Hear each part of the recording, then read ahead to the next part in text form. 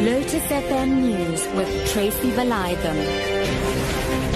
Good morning. Economists expect the Reserve Bank to keep the repo rate unchanged when the Monetary Policy Committee announces its decision today.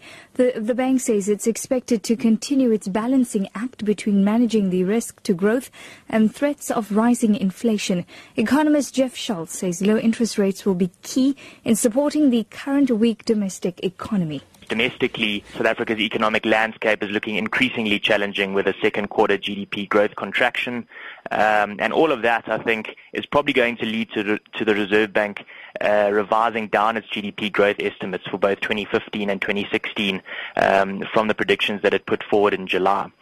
There are still no taxis running in the Greater eThekwini metropolitan area as the strike enters its third day.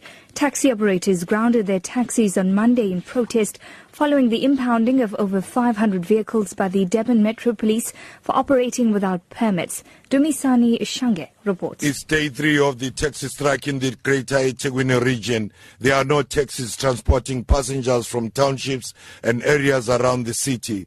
At 6 this morning between Pinetown and Durban, a distance of about 22 kilometers, there was only one taxi which was visible on the road, and even that one was empty. Usually dozens and dozens of taxis are ferrying workers to various destinations within the metro. The roads are unusually quiet and isolated. No horns of taxis calling on passengers to come on board.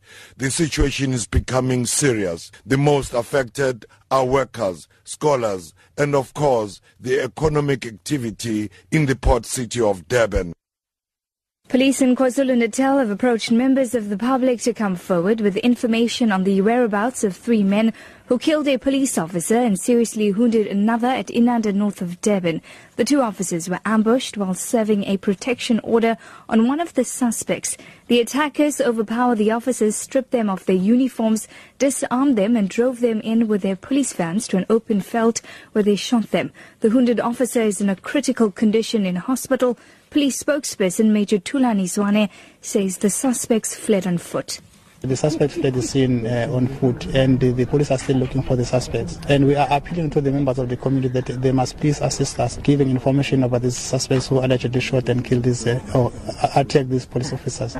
Newly appointed Mineral Resources Minister Mosebenzi Zwane will be sworn in as member of the cabinet this afternoon at the Union Buildings in Pretoria. President Jacob Zuma last night announced a minor cabinet reshuffle. Advocate Ngoako Ramatlhodi has been moved to the Public Service and Administration Department after Collins Chabane and his 2 protectors were killed in a car crash in March.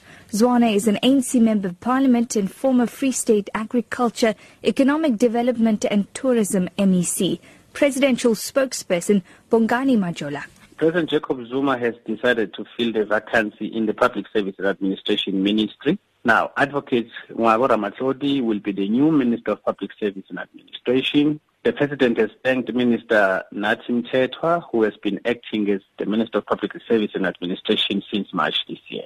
The new Minister of Mineral Resources will be Mr. Mosebenzi Joseph Zwane, who is a Member of Parliament. A new report suggests that more than 700,000 women and girls are imprisoned worldwide. The Institute of Criminal Policy Research, which is part of the University of London, says numbers have risen by 50% since 2000. The BBC's Danny Shaw reports. Researchers say the 50% rise in the number of female prisoners was almost 3 times greater than overall world population growth, with sharp increases in El Salvador, Brazil, Cambodia and Indonesia. The Institute's co-director says the figures should be of profound concern to governments worldwide because female prisoners are vulnerable and disadvantaged, she says, and tend to be victims of crime and abuse themselves. Your top story at 8. Economists expect the Reserve Bank to keep the repo rate unchanged when the Monetary Policy Committee announces its decision today. For Lotus FM News, I'm Tracy Valaydham. I'll be back with more news details at 9.